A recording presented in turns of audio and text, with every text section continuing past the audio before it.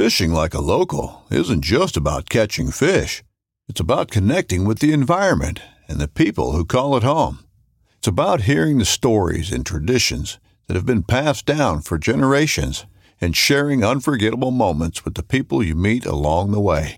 Fishing like a local is having an experience that stays with you forever. And with Fishing Booker, you can experience it too, no matter where you are. Discover your next adventure on Fishing Booker.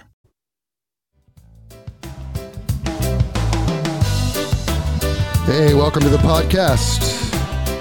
I'm your host, Guy Jeans. And today's guest is Michael Shin. And I met Michael fly fishing with him.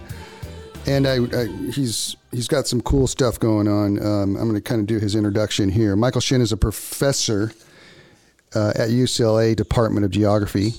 He's a faculty affiliate in the Department of Statistics and faculty research affiliate at both the California Center for Population Research and the UCLA Center for Health Policy Research. Michael is also faculty director of the UCLA Geospatial Initiative, which we're going to be talking about today, the mission of which is to meet the growing demand of geospatial analysis. As an expert in geospatial methods and techniques, this project draws from his love for the outdoors, fly fishing for trout, and concern about the climate crisis and its broader impacts.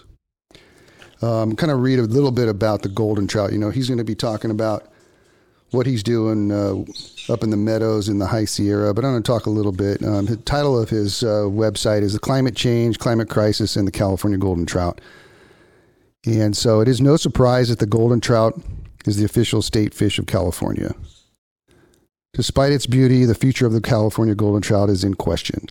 Livestock grazing degrades the fragile native habitat of the state fish, while alien and invasive species like rainbow and brown trout hybridize with and prey upon the golden trout. I've seen that. Whether or not and for how long the golden trout can withstand the effects of other environmental stressors, climate change and climate crisis remains to be seen, and is the focus of this project. As one of the few native fish species in California, the golden trout is found in the subalpine region of the southern Sierra Nevada mountain range. Golden trout are found in the small and shallow streams of high elevation meadows. The water in these streams tend to be clear and cold and can fluctuate between 3 to 20 degrees Celsius in the summer months. The native habitat of the state fish is now contained in within golden trout wilderness of the Inyo National Forest. The golden trout wilderness encompasses 304,000 acres in an area known as the Kern Plateau at the southern end of the Sierra Nevada. The area is traversed by several hundred miles of scenic trails and 2 wild and scenic rivers, the North and South Forks of the Kern River. The golden trout wilderness was designated by the Congress in 1978. The area is named after California's brightly colored state fish, which is native only to the waters of the golden trout wilderness. Now, without further ado, Michael Shin. Michael. Hey, Guy. How's it going? It's going good, man. How have you been doing? Good, thanks. Especially after the fly fishing with surf workshop. That was great. So have you been back out there? I plan to go this week, actually. You know, it's very relaxing and a challenge, so need to improve my casting. Awesome. We did a little bit of single haul and double hauling, get that 250 grain line out there a little ways, and that was a lot of fun. Yeah, that was a blast. Yeah. And you know what was really cool, which I enjoyed, was, you know, talking to you on the beach and finding out about what you do, and that just, you know, totally intrigues me, and I want to find out all about that. But yeah, I'd like to, you know, just have you talk a little bit about like who you are and what you do. And if you wouldn't mind just starting with that, that'd be great. Absolutely. Okay. Well, I am currently a professor of geography at UCLA, and I am responsible for teaching and research in the area of geographic information systems and geospatial science. You can think of it as mixing data with maps and the internet. So it's kind of like Google Earth on steroids, or a multiple layer Google Earth. I think maybe if you have some hunters out there, if you're familiar with Onyx, that kind of technology. And so I kind of figure out how to apply that technology as well as develop the technology.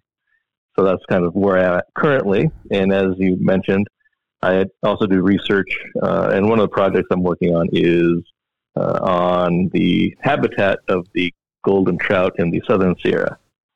Awesome. I want to definitely get into that for sure. But first, tell me, how did you get into fly fishing? First of all, did you start young, or did you just get into it? How did that go down? Well, it's a long-winded story, but if you'll indulge me. So I grew up in semi-rural northern Colorado, a little north of Denver. And growing up, I used to go fishing with my dad around Rocky Mountain National Park. In terms of fly fishing, it was mostly bubble fly fishing, so nothing with like a long rod or anything like that. But yeah, that's just something that I always found very interesting. And when I'd go back home, I'd go to the local lake and fish for carp and bluegill with corn on my little Zeb coat rod that I got at Sears. Sure. And then when I went to college at CU in Boulder. A few of my roommates were fly fishermen, and they asked me to go with them. And that's kind of when I started picking it up and started tying my own flies. And it was really that time when I lived in Boulder, which was basically in the mountains, that I'd go at least, a couple times a month with a friend, and we'd just travel around and go to the South Platte and, fish in the winter all year round. And it was just so when I finished my graduate school in Colorado, I moved to Miami. And as you can imagine, there's not a lot of mountains or cold water streams. But I did discover that there was bone fishing there was fly fishing for bonefish. Unfortunately, I couldn't afford to go on any of those trips, and that's one of those things that's on my bucket list still. Oh, yeah. But at the same time, I was in Miami for about 3 years, and then I came back out here to UCLA, and I've been here for the past 20 years. And I've been fishing on and off a little bit in the High Sierra, but not as much as I want to, but who does? Who fishes as much as they want to these days? That's for sure. But in one of the life's odd coincidences, I was helping a student out in the biology department who did research on grunion. And I'm sure you know grunion. Yeah. They come in at night along the beaches of Southern California. And so he's actually collects grunion, and he examines the parasites that are associated with various grunion in different locations in Southern California. And just, he wanted to map the distribution of the parasites on the grunion. So that's why he asked me to get involved to help him kind of map these distributions. And then we got to talking, and I told him I was very interested in fishing and trout. And I just got back from a trip to the High Sierra with my kids, and I caught my first golden trout. And this was cool 5 or 6 years ago. And then he encouraged me. He said, "Oh, you should do a project." And I was like, thought about it for a while. And then I decided, why? Nothing to lose. During COVID, I decided, now is the time to do what you want. So I started a project looking at the habitat of the golden trout. Nice. And so you started doing that, and then basically, well, first of all, let me go back. So were you fishing like the Big Thompson? That's exactly where I was fishing. Oh, I love that stream. So it was right after the Big Thompson flood in 1976, I believe. Right? And then, so I was fishing it with my dad, like where they put up they're kind of dams to kind of slow the water down, I guess, in those kind of tailwaters. But we use like a bubble and a fly on a spinning rod. And so that's how I got my start. That's awesome. Surprised the Big Thompson. Yeah, well, they did some competitions on the Big Thompson. I happened to be doing they had the competition on the Big Thompson, and then they also had some competition on the Platte and at Deckers. Okay, well, you know very well where I learned the trade. So very technical on the South Platte. Yeah, super tiny flies, man. Exactly. The size 20, 22 RS2s that my eyes can't handle anymore. Yeah, exactly, man. It took me a little while. Like, you know, when you do competition and stuff, they don't tell you anything really, and you got to kind of research and stuff. And it took me a few just to kind of figure out that they were eating those tiny flies, man. That was crazy. And they're pretty good sized fish in that Deckers area. Yeah, it gets, I mean, right now I haven't been there in a couple of years, but it gets a lot of pressure these days. So yeah, and we also fished a couple of lakes. One was in the park for I think it was a greenback cutthroat. Yep. Is that right? And yep. Yeah, they were in this lake up there in the Rocky Mountain National Park. That was kind of cool. Yeah, there's some cutthroat, some pretty big cutthroat in the high alpine lakes in Colorado. You got to kind of do the work to get up there. But, there are some big ones in there. Yeah, that was a lot of fun. And then we fished in town below some dam. Like I think we were in Denver, and I think we're the Platte runs through Denver, doesn't it? Yeah. Yeah, and we were fishing a dam below a dam, I think, and through town there. Have you fished that much? That might have. Were you fishing the Blue River up in Dillon? No, it was. I don't know. It was like I think it was a part of the Platte. I'm not sure. Okay. Now it kind of got me guessing, but it could have been. It could have been in South Denver. Yeah. And there's a canyon. Yes. Waterman. Yes. Waterman Canyon. That's it. Yeah. Waterman Canyon below. That there's a dam? Yeah. Did you ever fish that? No. Okay, that was pretty cool too. I mean, that was right in Metropolis, man. Yeah. You know. Yeah. And but there was some trout in there. That was kind of fun.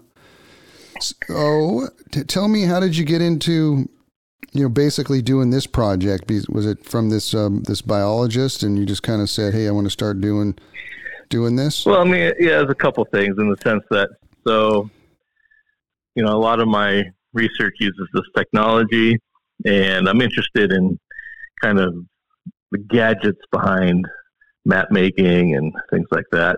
Yeah. And up to this point in time in my professional career, I've typically studied political behavior and socioeconomic patterns, whether it's voting or whether it's globalization and economics and things like that.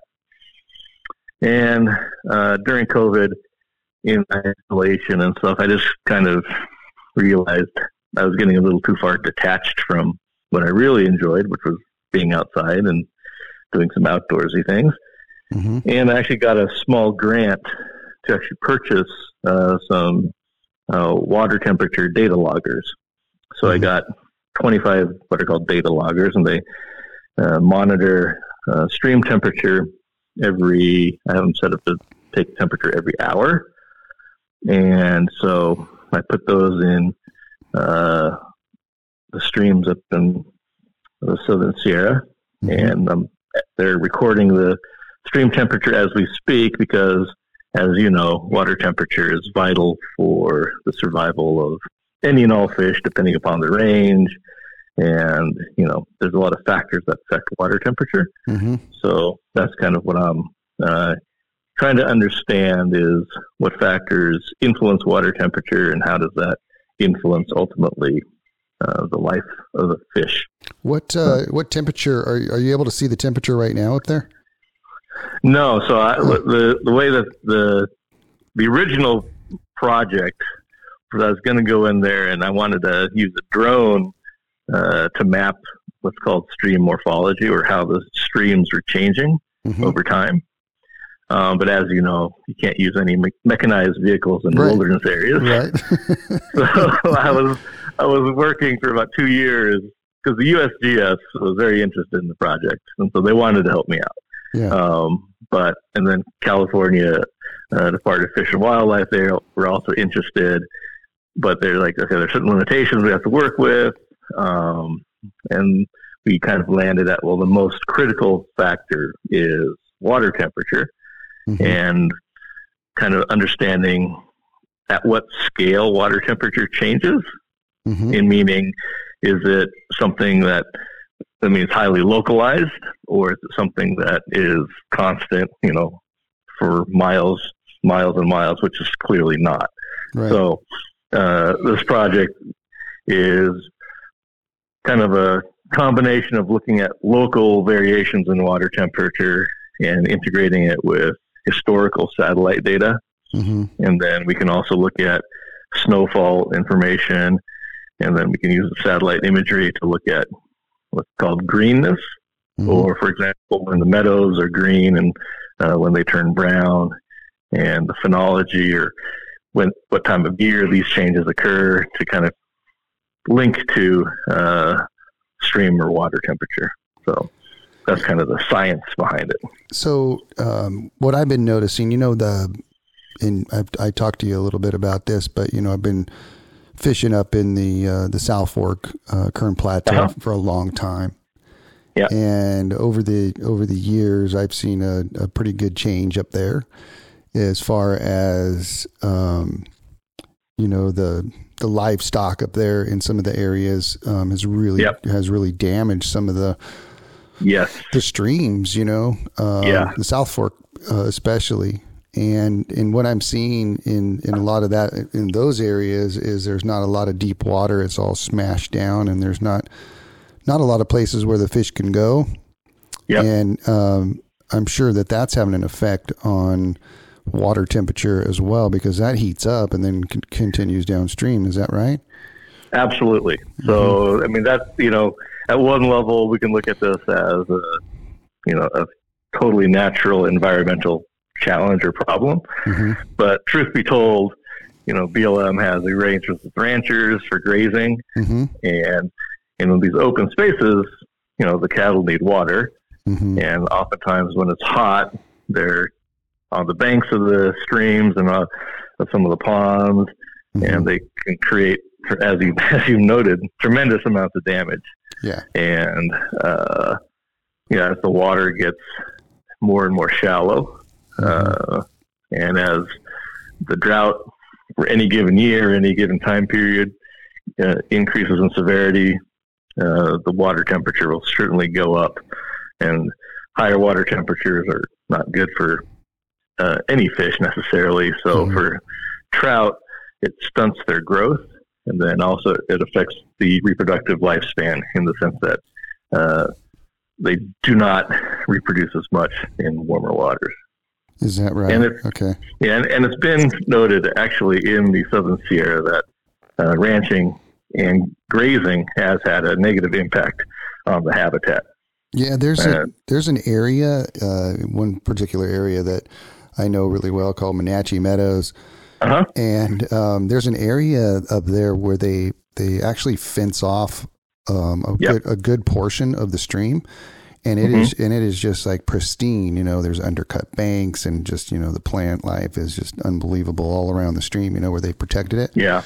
And then downstream, of course, it's just hammered, with where the cattle have been on the stream and whatnot. And I kind of raised a fuss a couple of years back and took pictures and had a little in, to get some of the pictures to the head honchos at the at the Inyo National Forest, and what's cool is I guess there's a fine line and a balance there with ranchers and the environmental folks. You kind of have to work together to kind of find a common ground, and the ranchers were really cool. They actually put up fencing in some of the areas now that kind of keeps the cattle from going into certain areas, and it actually is looking a lot better, but, and they'll travel through those areas and get water and go to the other side of the meadow or whatever. But, they are doing a better job up there of making the streams a little bit better, but boy, before that, it was getting pretty bad. It was like a sandy beach out there. Yeah. That's the whole thing with conservation. At one level, I don't think you'd find people more aware than the people that work with the land, where the farmers or ranchers, in terms of conservation. It's not their intent necessarily to damage streams. And at the same time, we as fishermen have a particular interest in preserving what we like to do. And then you have, I know in Menasha Meadows, there's a lot of overlanders and four-wheeling types, and so it is a balance. Striking that balance is certainly getting more and more challenging. But I'm not one to be saying it has to be one way or another, but just increasing awareness. Like very few people know that cattle have a very negative impact in high alpine meadows just because BLM has arrangements to lease the land for grazing. Right. That very few people know that. So it's an important aspect. Absolutely. One of the things that I like to do trips up into those areas and stuff, as a guide. And the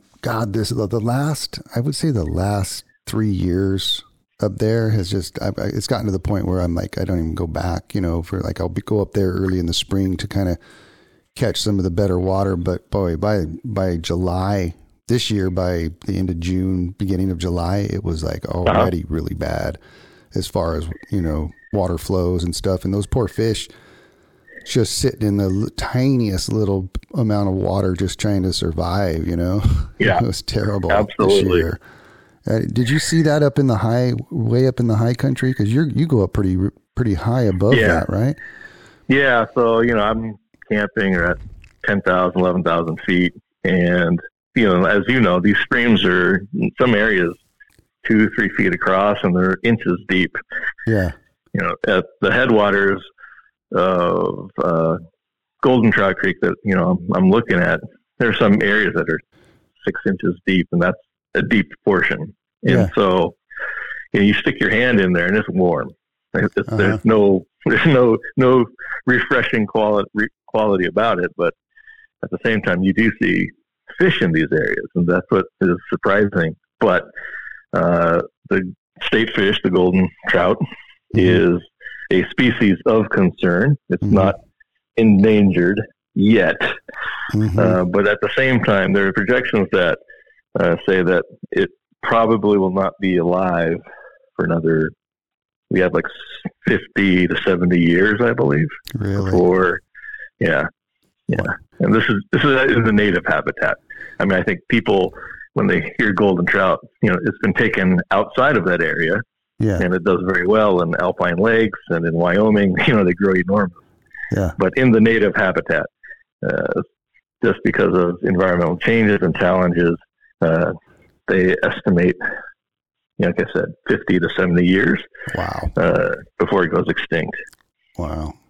So check this out, man. I'm up in Menasha Meadows, and it's like lunchtime. And I say to my clients, hey, let's just chill right here, kind of in the shade, and we'll, sit on the bank here and check out, the stream while we're eating lunch.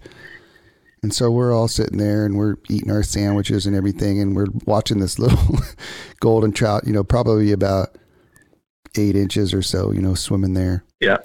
And all of a sudden, out from underneath this undercut comes this big old brown trout and just annihilates that thing. And we're just like, oh, because we've caught them from time to time, they're big, they're like 4 pounds or 5 pounds. And they live in those undercuts, and they feed on golden trout. And that's just, it's amazing to see that, for one, or just, be walking on the stream and then seeing, this giant fish for such a small stream, Oh, yeah. And the poor golden trout, they've got that issue. Exactly. They've got that issue of brown trout grubbing on them. And then they also have, the low water. Then they have rainbow trout coming in and hybridizing with them. Exactly. Yeah. So they don't have things looking too good for them, do they? No, that's the whole thing. Is like, the brown trout is a non-native fish, and then, as you mentioned, the rainbow trout, they hybridize, so it's not a pure. It's depending upon how purebred you want your catch to be, I suppose. Yeah. Right. But you're right. As the water gets warmer, bass moving up in the Owens, for example, right, at higher and higher elevations, and that's just a sign of things to come, I think. And so, a full size pure golden trout in its native waters doesn't get much more than 8 inches to begin with. Yeah. So if you're seeing larger fish in those waters, then you probably won't find golden trout to begin with. But like you said, I mean, it dates back to the gold rush when, people were bringing in these species of fish for sport. So we have a lot of brown trout in the American West. It's not just California. Yeah. And then, like you said, the hybridization between different species. And it makes for great fun, and then they produce beautiful fish. And in a lot of the high alpine lakes, you see some great catches. Yeah. But at the same time, I think recently, I think they kind of want to go back and revert or have some of the lakes back to their original conditions, so they're not, as I understand it. So some of the lakes that have fish, they're going to be fishless in the future. Oh, really? Okay. Yeah. So I mean, again, it's a balance as to what the priority is and what you want in terms of, or what the general population wants in terms of their outdoor spaces. Like, you want something pristine as it used to be, like when the settlers came out, when it first was. I mean, is there what? Hang on a second. Is that your doggy? Yeah. What does it mean to be truly natural, right? Sure. Because, I mean, like you said, catching a brown trout is great, but it's really doesn't belong here if you go way back. So it's just one of those, interesting. Even where does it end? Interesting. I went up with, they've got, you've probably seen those barriers, they have on the South Fork of the Kern, what is it? The Schaefer barrier. And then they have the Templeton barriers. You've heard of those or seen them. And, I went up with the Fish and Game, I don't know, 15 years ago or something. And they wanted me to fish above the Schaefer barrier to find out, how many brown trout were above the Schaefer barrier, and these barriers, for people that don't know, they spent, a lot of money to build these barriers so that the brown trout can't migrate up the stream. Yeah. And get up into the higher elevation areas. Right. And so, we go above the Schaefer barrier, which is way upstream from, Menachie, the actual Menachie Meadows. Yeah. We hike up there and I hop in and I'm start fishing. First fish, brown trout. Next trout, brown trout. Just unbelievable. Then maybe a golden trout, but it was just unbelievable how many brown trout were in that section. Now, if you go upstream from there and get to the Templeton barrier, I've heard above that it's much more confined. They're not getting above that barrier, from what I understand it. What about what have you seen any up that high where you've been? No, I have only caught golden trout. I have only seen golden trout. Again, they're relatively small. But at the same time, I think to a certain extent, ecosystems are fairly resilient in the sense that when I started fishing in Colorado, there was the whirling disease epidemic that just decimated. I remember that. It decimated rainbow trout. So there was I want to say over a year period when I was fishing around Deckers, when I had never caught a rainbow trout. It was always brown trout. And they attributed it to whirling disease. And then, at that time, there was a lot of effort to educate anglers about, making sure you rinse off your waders and boots, and you don't use felt and things like that, and you don't transplant the disease from watershed to watershed. And as I understand, because there is such pressure on that particular stream network, it's recovered. You definitely can catch rainbows and big fish now. But at the same time, it's again, it goes back to how much management do you want what makes it a natural experience. Everything is constructed to a certain degree and managed. And I'm not sure if the public really understands the amount of work it takes to keep a fishery healthy, and then what exactly healthy means, right? Yeah, absolutely. I guess too, just kind of, for your information, fishing up in that area, the Wenatchee area, and just basically the South Fork of the Kern, let's say, there is, there still is a lot of golden trout, but they're mixed in with like golden hybrid slash with brown trout as well in there. Right. And then, so, there are a lot of fish, but they don't, I'm not sure if they're like, they all seem to not be like completely pure. Every once in a while you'll see one that goes, oh, that, that one looks pure, but you start seeing a lot of spots on them, in other words, on the ones down in that area. Another interesting thing, and maybe you can, shed light on this for me. There's a creek that's a tributary to the South Fork of the Kern, and this is crazy, right?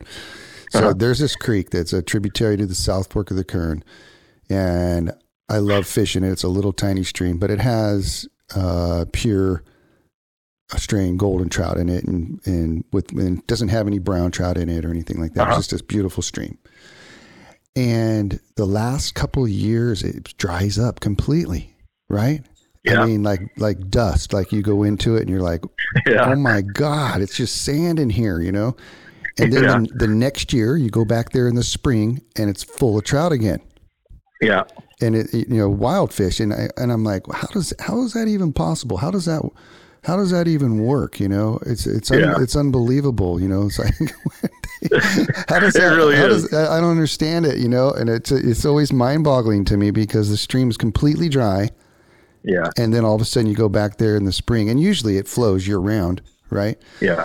And then you go back there in the spring, and there's good flows, and the fish are back, and it's like, what?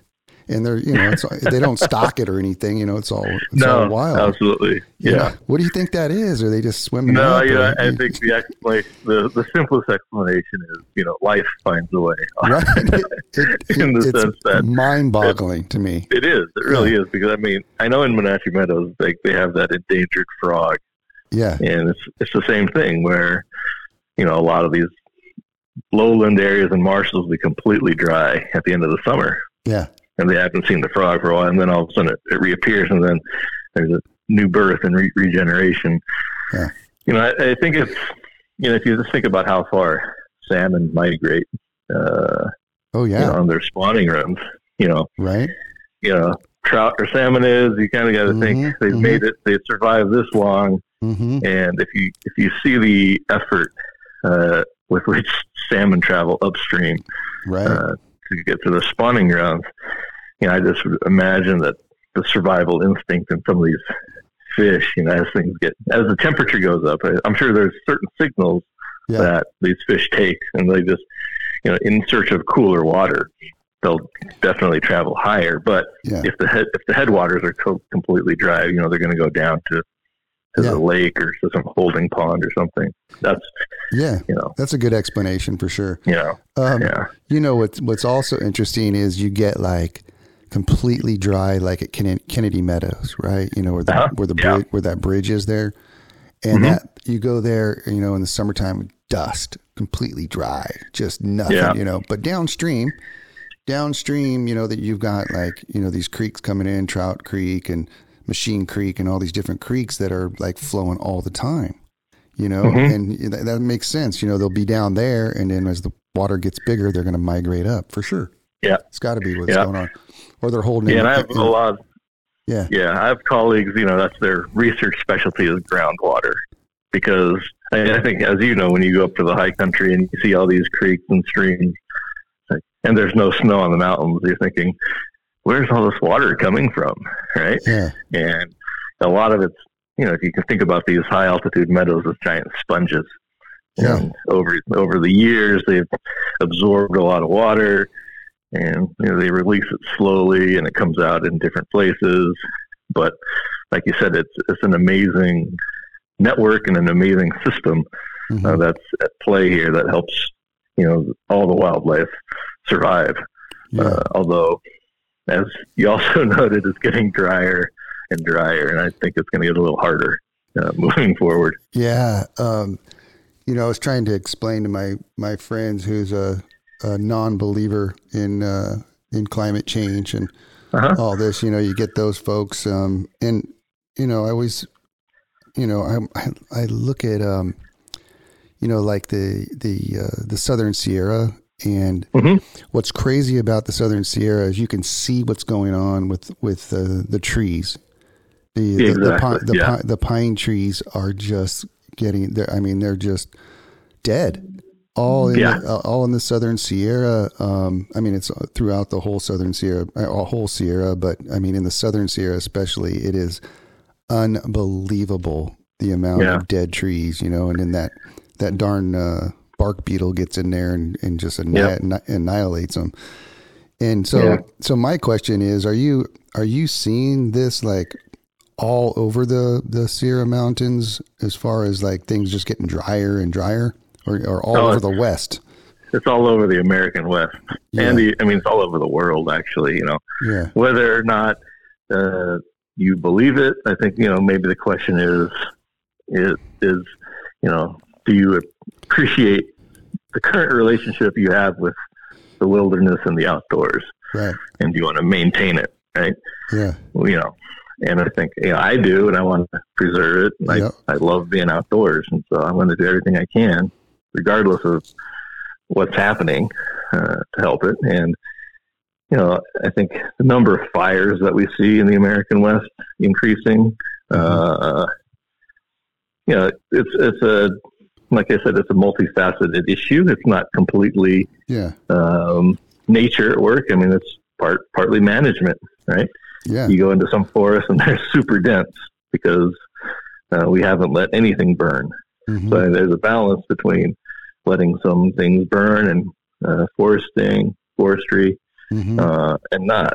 So, I mean, I don't think it's useful to talk in either or type of language, which we kind of often get ourselves in these debates, either your way or the highway or my way or the highway. That doesn't do anybody any good. Right. So I'm more of I kind of try to take a more moderate and nuanced approach and think about, hey, I like to fish. And, it kind of boils down to the selfish point of view, but at the same time, I think it's something everybody can relate to, that, there's something out there if you like to camp, if you like to hike. Yeah, absolutely.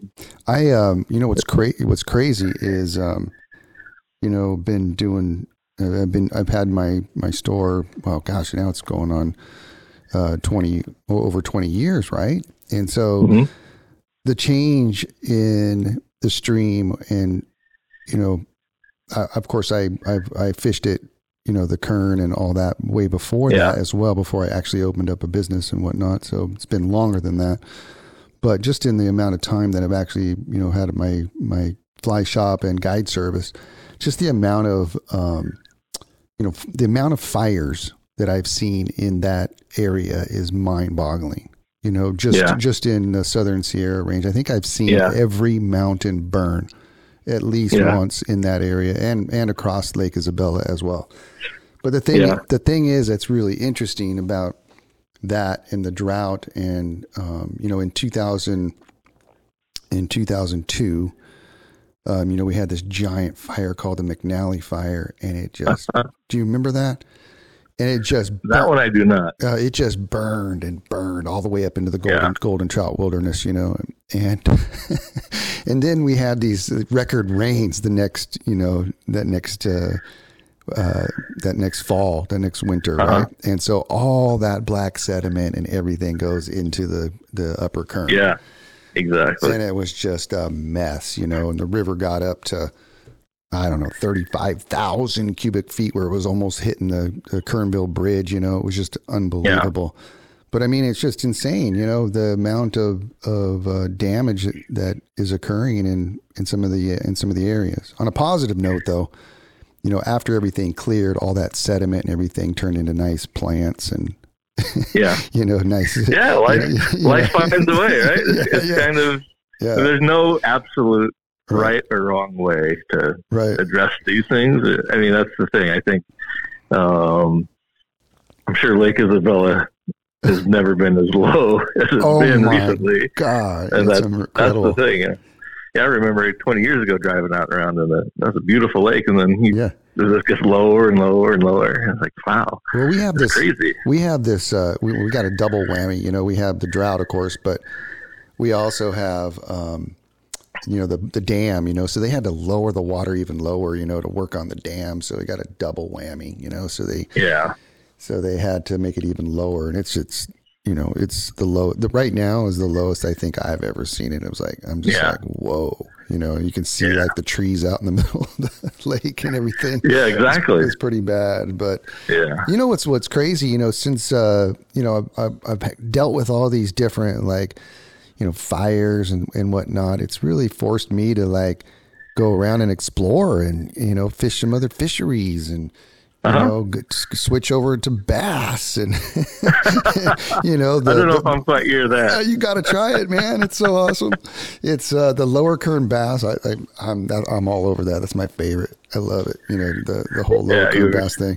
I think I was telling you about it, but I enjoy. Well, that's part of the reason why I started fly fishing the surf, man. Yeah, it's a little easier for me to access. I don't have to hike 12 miles in for one thing. So it's a little easier. So tell me about your hikes. You know, where do you start and where do you end up and all that? Yeah. So, I mean, I either start at Horseshoe Campground. Oh, yeah. Which is right off due west of Lone Pine, pretty much. You go up Horseshoe Meadow Road. And there's a packed camp as well. But you can go into Golden Trout. That's the eastern side of the Golden Trout Wilderness. Yeah. And so I hike up over Cottonwood Pass, intersect with the PCT. How is that hike going over that pass? I've never done that. Is that pretty brutal? It's not bad. Well, I mean, it's all relative, right? Yeah. It depends if I'm carrying a sledgehammer or not, 50-pound pack. Exactly. Yeah. No, it's not bad. I mean, this is gorgeous. I just love it up there. That's the thing, I was telling you, I think we were talking, you should get one of those pack stations, bring in cooler and stuff, man. Absolutely. I think that's how I'm going to celebrate kind of like the final stage of the research is set up a camp for a week and just totally go crazy and enjoy it. But it's beautiful because I go over Cottonwood Pass and drop down into Big Whitney Meadow. And, that meadow is just spectacular. And very, every now and then you'll run into a hiker or they'll run a trail camp for some tourists, but it's really not visited that often. It's more of a throughway more than anything. Mm-hmm. And as I mentioned, one of the things I want to do is hike from Cottonwood Pass over to Forks of the Kern sometime. Absolutely. So that's on the list.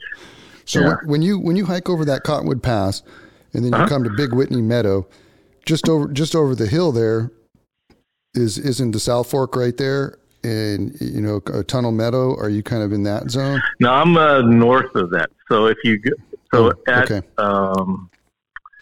of the campground at where you park your car, if you go due north, there's the Cottonwood Lakes trailhead, and that will take you to the Cottonwood Lakes Network, which is beautiful. And that's actually where it got started, this whole thing, camping up there. But if you go due west, that takes you over Cottonwood Pass. And then if you go south, you go to Trail Pass, which is above Wenatchee Meadow and things like that. And Tunnel Meadow is south of there. So that's I think the area that you're probably more familiar with. So you would actually, if you went down to the forks and stuff, you'd hike down Golden Trout Creek. Exactly. I'd go Golden Trout Creek, go to the Little Whitney Meadow, and then Volcano Creek, and then you'd hit the bridge, the Kern, I believe. So it's fine. I used to hang out up in that zone a lot, and in the Big Kern there. But we would actually ride horses up to Little Whitney Meadow because it's not too far from there, and we would fish for golden trout in Little Whitney Meadow. And I'm gonna watch this, you guys, and I throw a leaf in there, and the trout would just annihilate the leaf. They're so hungry. Oh yeah, I mean, the feeding season is so short. Right? Yeah, it was hilarious. So, but what a beautiful area, huh? Oh my God! No, it is. I can't complain. It's great to be up there and get back to nature. But as you mentioned, I mean, the Southern Sierra is really overlooked, but it's really on the front lines of a lot of climate change because it's far enough south where it's getting hotter quicker, and it's where the drought is in some ways more intense than the further north you go. But at the same time, I don't think people really think of the Southern Sierra that much. They're always drawn to Yosemite and the northern parts. So Eastern Sierra area. Exactly. Yeah, man. I love the Southern Sierra and just adore it so much. I mean, it's been amazing. It's been an amazing place for it's a special place. Yeah, absolutely. You've got to get over there to the Kern, the Big Kern, man, and the North Fork there, and check out all the fishing up there. That's insane. Oh yeah, I'll be hitting you up. Definitely. That's awesome. Asking you some questions at the very least. What's the longest you ever been in the wilderness with not seeing a soul? Like not talk to somebody. Has that ever happened to you? Recently, maybe just like 2 nights, Yeah. But it's not. I mean, I always was close enough where I wasn't totally freaked out. Isn't it weird though? It's trippy, huh? Like I had a 3-day layover, man, in between pack trips one time, and I was in the wilderness for 3 days by myself. 3 days and 3 nights, man. And on the third day, this poor hiker was coming through, and I'm all, hey, how you doing? Just that human contact, you got to have Absolutely. it, and this poor guy is all, hey man, I'm good, almost like I was crazy, like this poor guy, I'm like, where you going? Where you been? Hey, There's quite a bit of traffic though in the Southern Sierra now, especially. Yeah. COVID and the PCT, the popularity of the PCT. Like when I go up, I'm a little surprised actually. How many people? And the trails are fantastic. Yeah. But on any given weekend, there's quite a few people out. And like I hiked Whitney last year or 2 years ago, and that was a surprise at how many people are doing that. That is good. And they have that lottery there too. So yeah, a lot of people like that hike to get up there on Mount Whitney, don't they? Yeah. You got to tick that off the box. That's right. So what are you finding, if anything, yet? Or is it still just a study that you're doing? Have you found anything that you can talk about it? Or this is a 5-year project, and I am the data loggers are in there year round, and I'm having them soak through next summer, and then I'll go up and take some readings. But in the meantime, I've been looking at satellite images, like I said, about snow, as well as the vegetation and the greenness. And things are, there is certainly a upward trend in the estimated temperature. I mean, it's a trend. It's not terribly drastic or anything. But at the same time, at that altitude, the variability in terms of temperature is quite high. I'm sure, as you know, when you go camping up there, the day it can be very warm and the night can be very cold. Yeah. And then all the vegetation is exposed to ultraviolet radiation, so it stunts the growth. And, there's a lot of factors at play. Interesting. So right now I'm just kind of trying to get my bearings and establish a baseline before I collect the data, the temperature data, and then hopefully I might expand it depending upon the results as well. So we'll see. To be determined. So stay tuned. Yeah, that's. Are you seeing? Or do you know anything about the snowpack for the next few years? I mean, any predictions, or do you know anything about that stuff? Oh no, I think that's you just don't know. You know, they said I was hoping you'd give me something positive there, Michael. I heard they said it's a La Nina year, so it's supposed to be a drier than average winter. But we're off to a pretty good start. You know, we'll take the small fronts that have come through recently better than nothing. We'll take it. Yeah, but I mean, it was like last year, if I recall, up in Tahoe and Mammoth, they got dumped on Christmas, but that was it, right? Yeah. There was this one big storm. So I think that's kind of the pattern from what I understand is you get big storms, but they're not as frequent. Yeah. So you kind of have to see, but I mean, that's neither here nor there. I think all we can do is kind of hope at this point. If you had, I'm going to ask you a couple questions here. Yeah. If you had one last place to go fishing, where would it go? Where would you go? Oh man, one last place. Yeah, one last, place to go cast your fly. Or you haven't it been? Might be in this. It might actually be where I'm doing my study up in Big Whippy Meadow. Isn't that nice? Yeah, it's a special, peaceful. Yeah, it is a special place. It really is. Mm-hmm. It really is. That's cool. So I usually end my podcast with a question about music. And I know you and I are roughly about the same age, so I'm interested to hear this one. So, okay. So, what have you been listening to, if anything, and what kind of music do you like, and what do you prefer to listen out there when you're cruising around? Well, my kids and my wife would say that I'm totally and hopelessly stuck in the 80s, which to a certain degree I am. But, I do like, alternative indie 80s music, certainly. Yep. I've kind of been getting into Beck recently. Oh, of course. Yeah. All right. He's not 80s, but, he kind of spans. Yeah. He's a little later. Early 90s, yeah. Exactly. Yeah. And then, recently I've been enjoying learning about music. So on YouTube, there's a few channels that kind of, break down songs as what makes this song great, or, why is the Spotify top 10, why do all the songs sound the same? So I kind of trying to understand music in that way, which kind of makes it, which kind of confirms my bias towards the 80s, that it was a great era for music. And everything recent sounds the same. Right, absolutely. I mean, there's so many great bands that came out of the 80s, and I just pre 80s too, but 90s was pretty awesome too. Yeah. And there's some good stuff coming in nowadays too, but boy, sure, that 80s stuff is pretty awesome. What about yourself? Are you the same? I am. Oh my God, I love it all. I love it all, but I'm really into.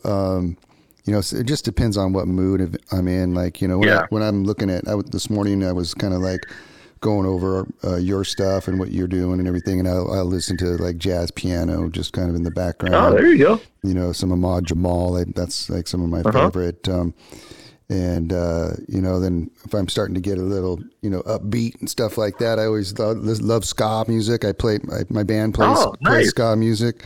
Oh, really? The Stoneflies. Oh, check them out on YouTube, man. Yeah, definitely. We got a couple videos and stuff, and check it out. And then I dig the ska. Yeah, nice. We've got a horn section and stuff. I bet you'll dig it because you like that 80s stuff.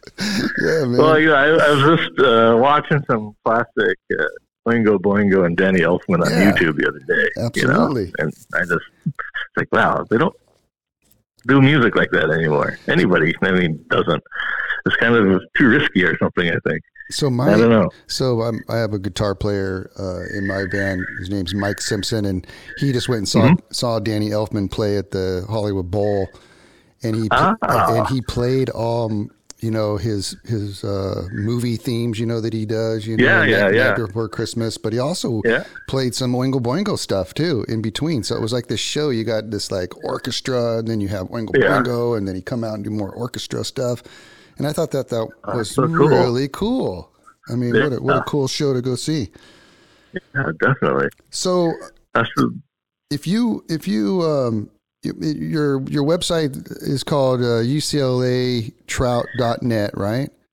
Yep. And are you accepting like grants to keep this project going? Is there donations that people can do, or how does that work to keep this project going? I haven't yet. I have not set up a GoFundMe or anything like that. I think, that is something that I was considering, but at the same time, right now it's just been kind of a passion project for me. Okay. And so, but I mean, based on some of the people I've talked to, based on our conversation, it's clear, there's certainly interest, and, I think it'd be great to just get the word out there, and then, depending upon interest and demand and things like that, I'm, hopefully in the next couple of years, I'll have a report at the very least to share and to post on the website where people can kind of see what's going on. And I'm kind of torn. I'm sure you feel the same way about sharing information about spots. Sure. I mean, this isn't necessarily a fishing spot, but at the same time, I'm not sure it could handle a whole bunch of people going up there. So it's all those trade-offs. I want to create awareness, but at the same time, totally get it. Absolutely. But currently, I don't have anything formal set up, but I'm hoping to, as the project continues, to keep this going on beyond just the 5 years that I mentioned. Yeah. Well, on your website, you have all these cool links to all these articles about all the different areas, Montana, the Pacific Northwest, on what's going on with the salmon, the pupfish on the Owens in the Owens, and the stream drying up over there, and that dude literally saved the pupfish. That was an interesting article.